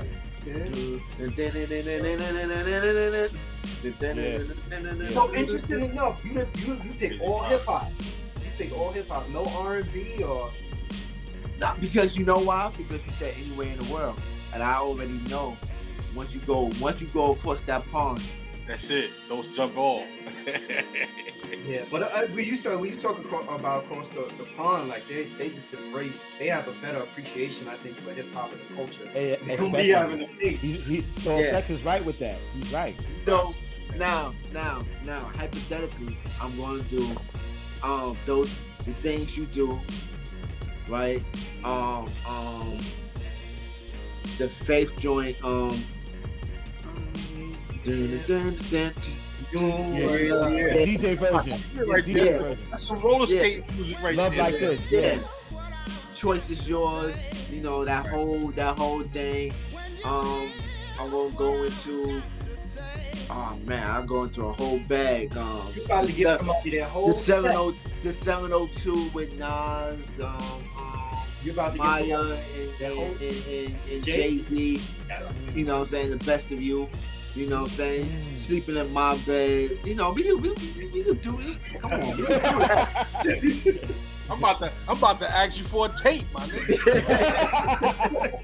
Yo, Never yo, was. you gotta follow him. Yo, fellas, follow him on his live. Like he goes live on Instagram doing sets. He be killing it. I watch. And he's also on Bigo. You know, Bigo. That's the app where he goes live too. Yeah. I watch. Yo, so Paul, Destroy and Rebuild. Now I play the track for you, or you in the studio and you hear. This is a story about the world's most notorious project, Queensbridge. What's your reaction? What's your response to that? Like, where's this going? I'm gonna give it a quick backstory. What's it call it? Shout out to my man Prestige, formerly Bad Boy Hitman. It was his idea to submit beats to Nas. We both submitted beats to Lenny Nicholson, who was the A&R Sony Records at the time. He was also responsible for the success of A. Marie, and you know that's actually her husband now. And you know, good friend of mine. We keep in touch. So I sent Lenny the music. Didn't get called back right away. Like maybe months later, going into the summer, from the top of the year into the summer. Then I got the call back, and they was like, "Yo, Nas is using your record. We want you to come to the studio." So it was Times Square at Right Track Studios in Times Square. I'll never forget. When I got the call to come and do the record, and lo and behold, Nas had already recorded most of the vocals because some of the music for that album he recorded in the Bahamas privately. You know what I'm saying? Just as an escape because all the stuff he's going through. Remember that? Yeah. That was the time with Jay and him and Beef. So he came back from the Bahamas and he hit the studio. So I came in there and didn't know what to expect. I didn't know what was recorded, what wasn't. You know what I mean? I found out as I got there. So he's like, yeah, you know, I laid most of it, but I definitely want your input before I finish it. And then he played the record. So I'm hearing it. This is dope. Then I hear him mentioning names and going at niggas. I said, oh man, this is a diss record. You know what I'm saying? So again, my ego kicked in. I'm sorry. I'm a Virgo. I can't help it. I'm like, I'm getting a Nas record. I want a single. I want to hit record. Let's go. You know what I'm saying? And I heard it was a diss record. I said, oh, that's not good. That's not good. So I'm like, all right, let me figure this out. So I'm listening. Then he does the outro. He had already laid the outro. Bro, I can't even tell you what he was saying on the outro. I can't repeat it. So I was like, this is dope, but here's what I'm thinking. Just listening to your hook, why don't you like close it out where you speaking your issues, right? Close it out on a level of a positive note, talking to these same people. Right. So he did that whole outro over based on my suggestion.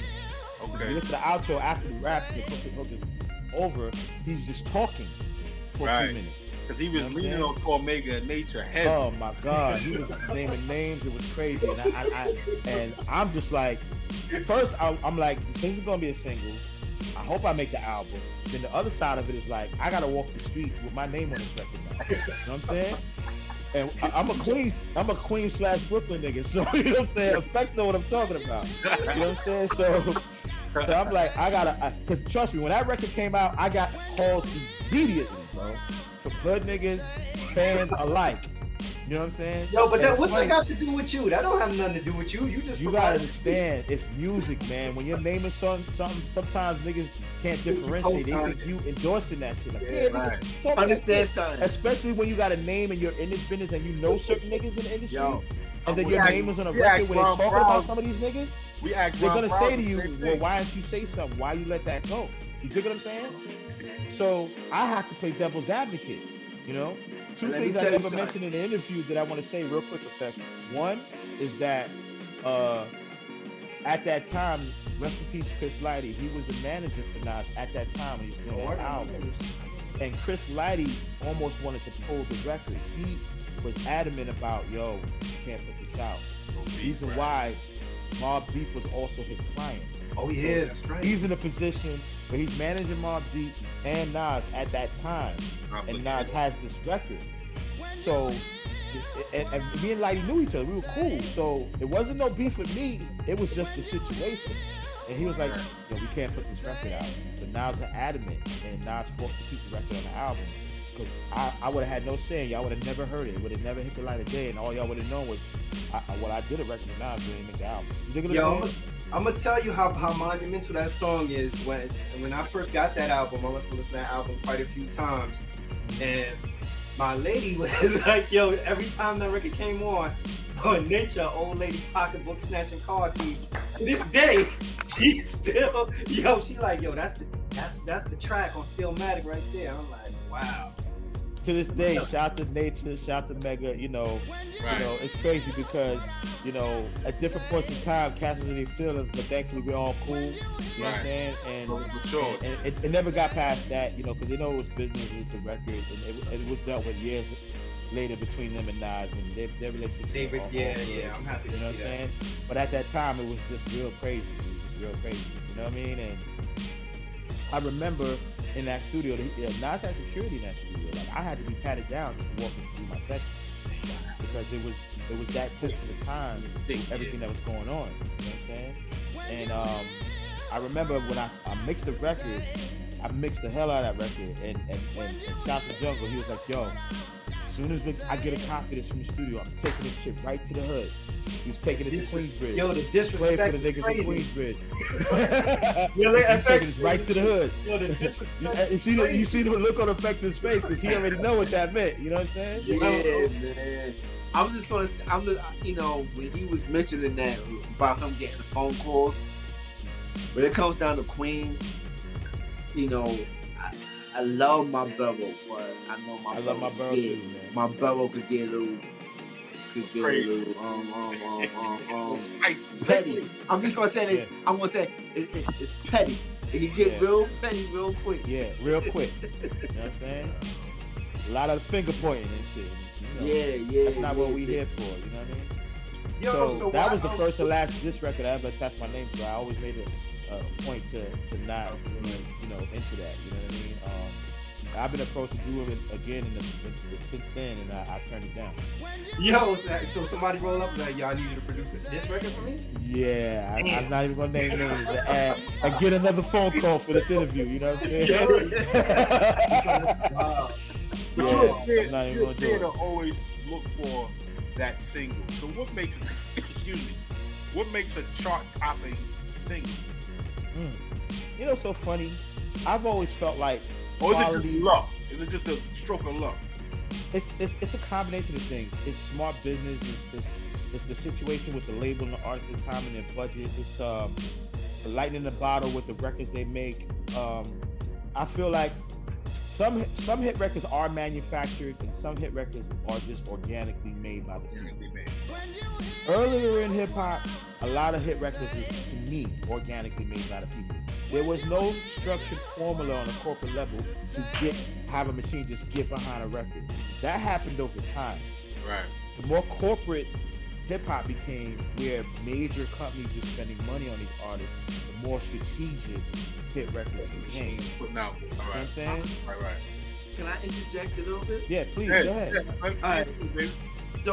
So again, if you want to go back with history, you know, like with that first record that was introduced to the world, that was Good Times, Right. which was a hit, right?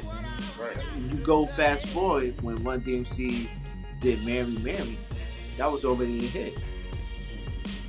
When they used the Aerosmith Walk This Way, that was the hit. So in some cases, if you're gonna borrow a hit for hit, it's gonna be a hit. It's gonna be It's hit. Like what Bad Boy would do. Exactly. You know what I'm saying? Yeah. Exactly. Hypnotize, Guitar riff. Herb Yeah. Alpert. More money, more problems. Diana Ross. You know what I'm saying? And so on and so on. Well, yeah, I Even feel Juicy, like Juicy, for example. that's a fact. Rest in peace, Unto Yeah. Yo, I feel like you kind of had a hit in the essence with Nas and AZ because that was Grammy nominated, right? Yeah, man. Yeah. How'd that come together? It's so funny. That's another B side. Shout to Buck Wild, because the A side was I'm back. That's my shit. Really. Remember? Yeah. That was the A side to that record. That was a 12-inch. That's My my record was the shit B right side. now. If you watch the video to I'm Back, it starts with a little kid before he comes out and he's walking the streets of AZ. My song's playing in the beginning. Then it goes into I'm Back. Remember the era of the double videos? Yeah. Right. Yeah. My song starts that video. You know what I'm saying? But because they didn't want to spend money shooting a whole visual, they just put a snippet. And then I'm Back comes on. So it's crazy. Me and Buck Wild just have a back-to-back history of a lot of shit, bro. but yeah, I was a B-side to I'm Back. But when that record was being recorded, it was being recorded at Sugar Hill Studios, since FX mentioned Sugar Hill. You know, shout out to Sugar Hill Gang and Sylvia and the whole Robinson family. That was recorded there in Jersey. And before we even finished the record, a half of a snippet of it was leaked to DJ Clue, and he played it around Super Bowl weekend that year on the radio. It's like, new shit, Lil Ron, see the essence. He played it on the radio. The record wasn't even done yet. So shout to Clue for that. And then once I mixed the song, you know, we turned it into the album. It was the last song to make the album right before it came out in June that year. And the crazy shit is, I probably was among the last recording sessions of the Sugar Hill Studios in New Jersey because it burned down right after that. Wow, that's crazy. Yeah.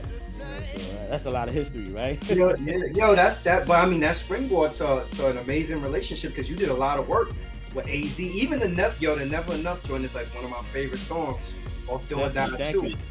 Shout out to my co-producer. Shout out to my co-producer on that record, Rockimus Prime. You know what I mean? You know, it was music. He had an idea from a Japanese sample, and then I took the record with him, and then I placed it with an up-and-coming singer named Mara Kay from Brooklyn. I loved her tone. Her vocal tone reminded me of like Amy Winehouse. and she's a purist. She's a real jazz singer. She really like sings in jazz clubs with a band, live band, like for real. You know what I'm saying? Yeah. Yo, chick from Brooklyn, really talented. If nobody hasn't said this to you yet, I'm telling you, you need to try to get something to Rick Ross. Cause you know, it's so funny because I had some conversations about that.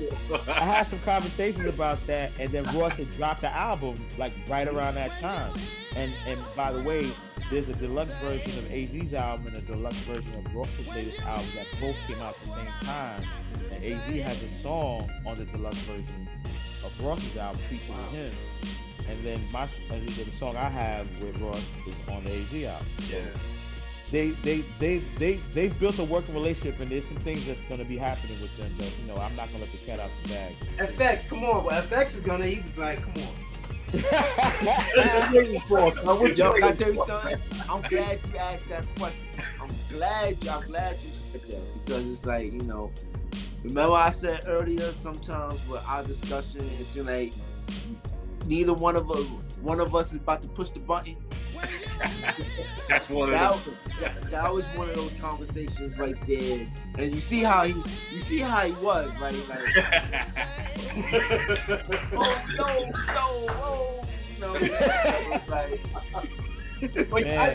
I'm saying that. Yo, I'm learning that people do watch my interviews, and I do get them phone calls, man. So I'm not sleeping on y'all. I'm not sleeping on y'all audience. I'm gonna get a phone call after this, bro. I'm saying that respectfully as a fan. I listen to AZ on the beat. AZ kills it always. So you knew what you was getting from A.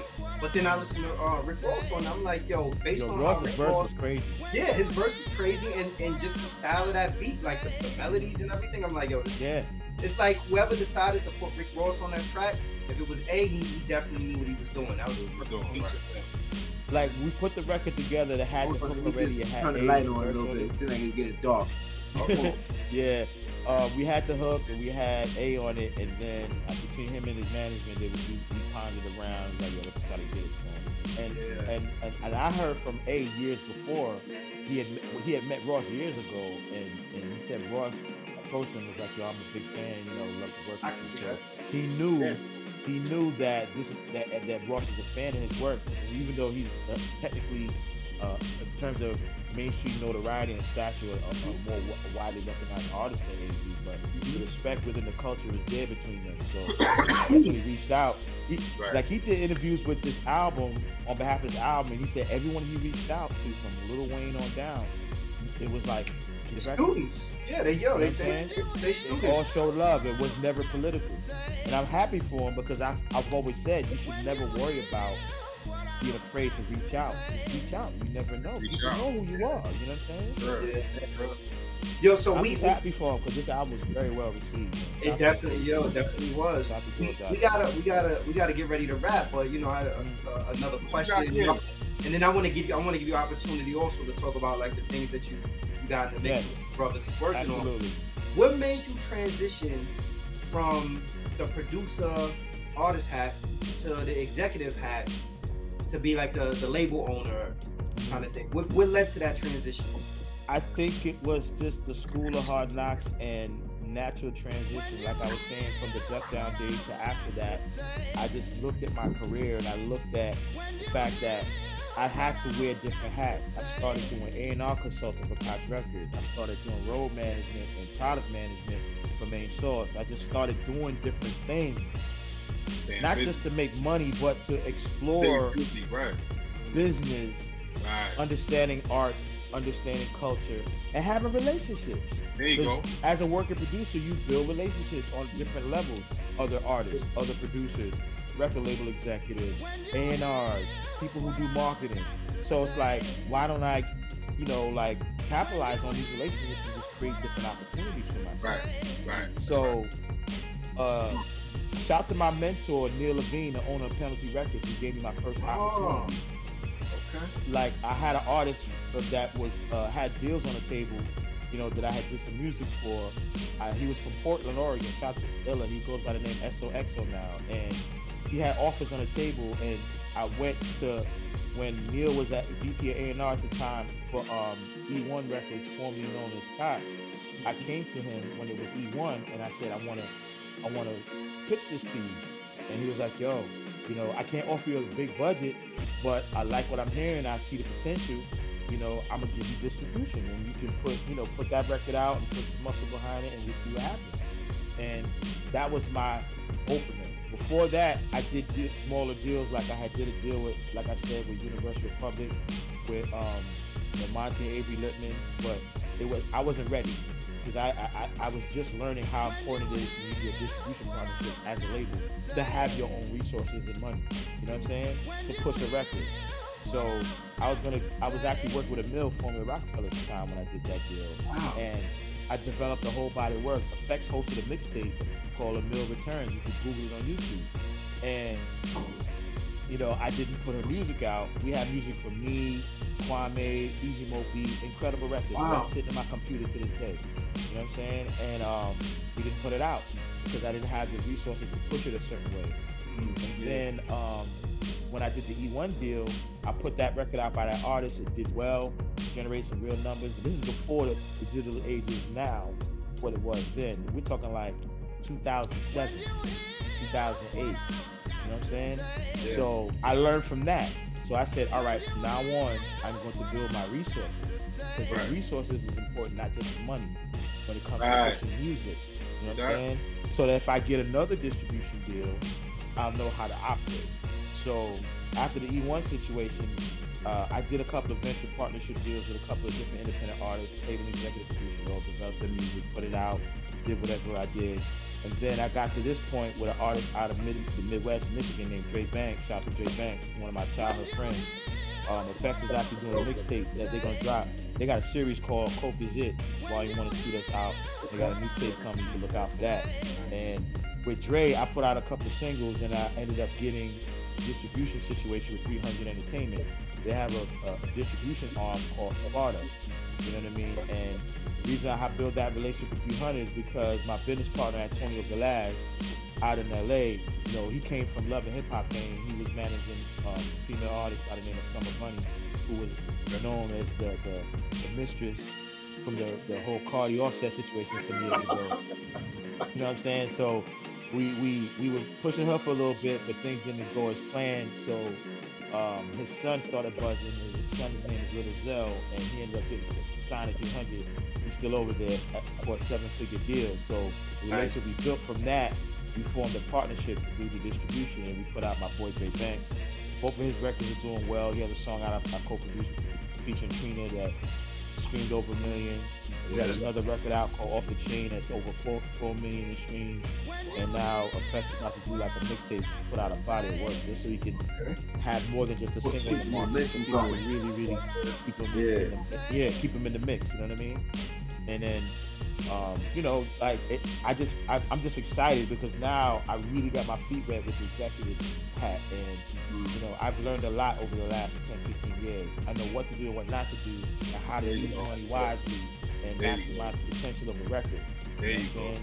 But right now my hump is getting over getting the other executives, the bigger executives, to be like, yo, this kid knows what he's doing. Yeah. So once I get me and my partner and our company on a certain level independently, then you have those venture partnership conversations where the bag comes in. But I'm going to do it in a way where I always control my destiny. You know what I'm saying? How you gotta do it. I'm not gonna let nobody come in just because they're bringing a check and then take over and control the masses and control the narrative. Like you said, I'm not doing that. I'll wait. And you gotta keep FX with you too so he can keep you honest. That's why he's here, man. That's why he's here. He's checking balances. Trust me, man. You know, we talk all the time, and he you know, I always give him my input. You know, things like that. He's checking balances, man. And it's a lot of work. It's a lot of hard work, but it will pay off. And, it will pay off. That's a fact. So right now, I'm just balancing between being a working producer and running this label. You know, just on the producer side, I'm co-executive producing Moni Love's new album. It's called Love Struck. We have a song out featuring Sky Zoo, song and video. Go check it out. It's called Divine. I just finished mixing her next single with an artist out of Europe, Crazy record. And it's going to feature production from me, Kwame, producer Apollo Brown from Detroit. You know, so look out for that. It's real dope. And still working with Dre Banks. You know, like I said, Effects got the mixtape coming. I'm working with actually an artist from Queens that was introduced to me by Effects by the name of Salih Bey. You know what I'm saying? He's got a real organic sound. It's like 50 meets. It's like 50 meets most. What you said? He's a more. He's a more. Yep. He's a more. Yep. Yes, sir. I know that's an energy coming towards you, bro. Yeah. His music is like 50. Yo, you know it's so crazy. Most Def meets Jay Electronica. It's Hold on. He said it right. He did something all up in one. He said, "Yo, he's a more," and then then he said, "Yo, that's energy coming right to you." And let me tell you something. He is nothing but energy. Positive energy. And the music is coming out crazy. I'm really impressed, you know? Nice. Because we knew each other for years. He was doing mixtapes with Effects from a time ago as an working artist. And then he took a hiatus and he came back to the table to work with us. And like, now, right, it's crazy. And he representing Queens. You dig what I'm saying? So stay tuned for that, you know? And of course, the whole big homie AZ called me not too long ago, so I believe we'll be in the works and working on some new music from the album. Get back into that. Yeah, for sure. And you said you was holding on to some shit, AZ and Nas shit. Whoa. Man. Oh, you linked. I can't. You linked that one. It's hard to speak on that because you know those guys have worked on records that never came out. There's a record called Sirius that Salaam Remi produced some years ago. We talking about back when Nas did that double album.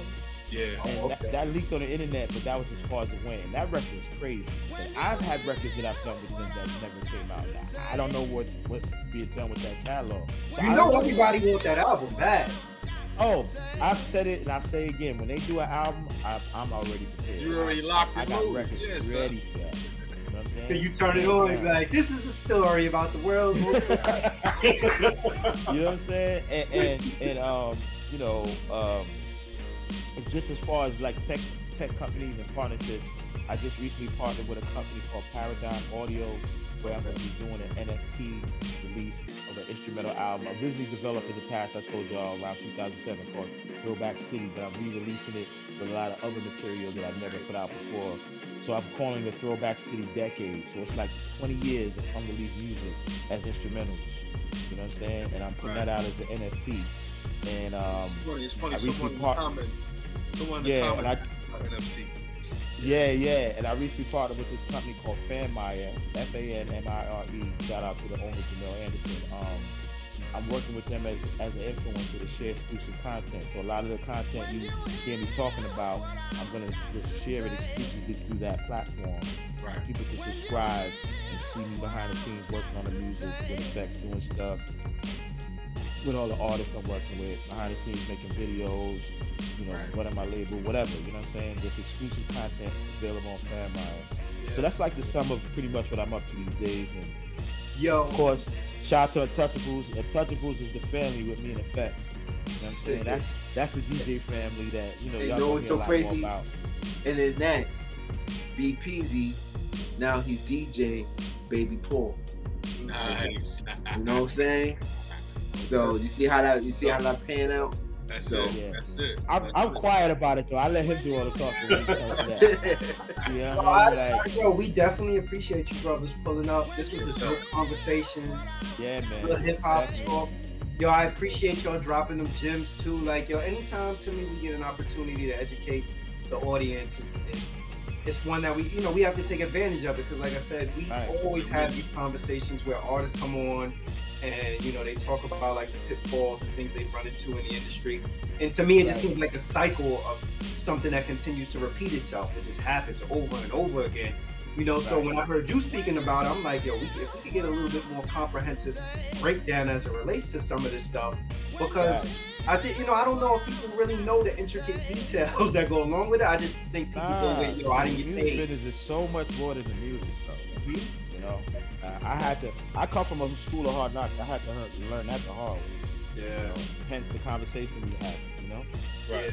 But I tell you what, look at all your business ventures as a result of it. So, you know, you learn from the lesson, you built, and now you take it, and now you share that information. So, yeah, man. So Definitely. again, appreciate you, brothers. Thank you for pulling up. We want to thank everybody for tuning in for the No Ideas Original Podcast. Have a good night, everybody. Yeah. Real quick, I just want to shout out everybody, including yourself, for having us. Shout out to Effects for joining me. Shout out to my partner Antonio Velaz.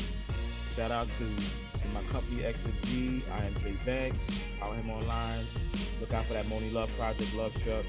Look out for Salih Bey. You know what I mean? All the good stuff. Follow me on Instagram, Baby Paul B Peasy. Follow at DJ Mr. Effects. Absolutely. You know what I mean? Yeah. Shout out to my whole Untouchable family. You know, Syph, Mo. I can't forget DJ Uni. You know what I'm saying? Shout out to DJ Uni. DJ Wreck the Beats and things like that. So, you know, and thank you for having us. Yeah, for sure. Check out the Instagram Live. When you see when you see I'm not on Instagram Live, we up to something. We up I'm to something. about to say, y'all. All right. Mixes. Yeah. I'm gonna be in And your he's comments, also on bro. Bigo. Yeah. All right, All right, fellas. Bye. Bless. Hello.